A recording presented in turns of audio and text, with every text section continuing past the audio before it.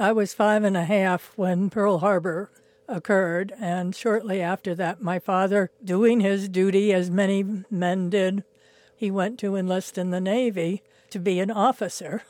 He wanted to join the Navy because he said, in the Navy you always have a bed. The Army you could have to sleep in a ditch. So that was my father. But in the early days, because he wore eyeglasses, they would not accept him in officers' training, but they suggested that he might want to work for the Navy at an ordnance plant. The Navy had several plants designing either parts to ships, or the one that he wound up working in was working on turret guns for the battleships and the aircraft carriers.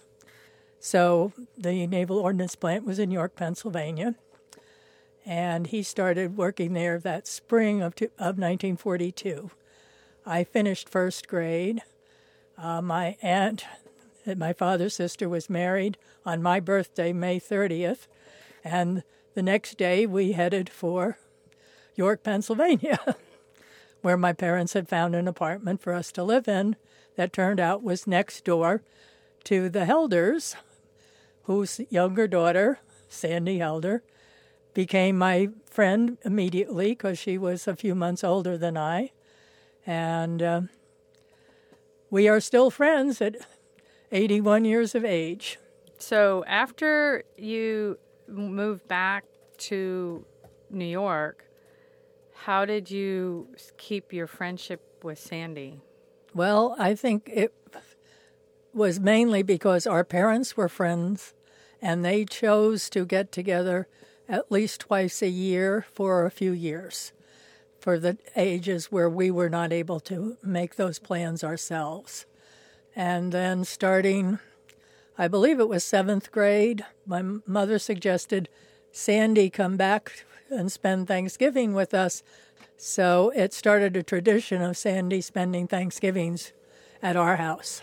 Well, I bet that made Thanksgiving a lot more fun for you. Oh, absolutely. We had adventures, to say the least, on Thanksgiving. We had a tradition that the day after Thanksgiving, we would take the subway into New York and go shopping, which was more like browsing, and have a little ladies' lunch. Did your mom go with you? No. It was just the two of you? In those days, it was safe to ride the subway.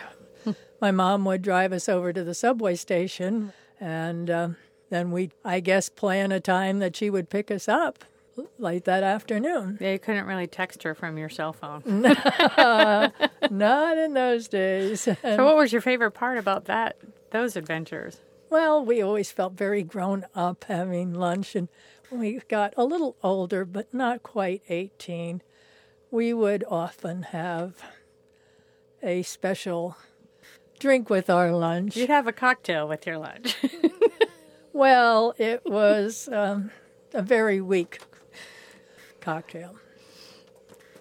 Did you get dressed up when you would go into the city? Well, you always got somewhat dressed up to go into the city. I didn't have to wear a hat, and by then I didn't have to wear gloves. During the war, I had to wear gloves whenever we'd go into town. I think my mother was concerned about germs. All those Navy people in might have bad germs they were spreading around. That's kind of funny.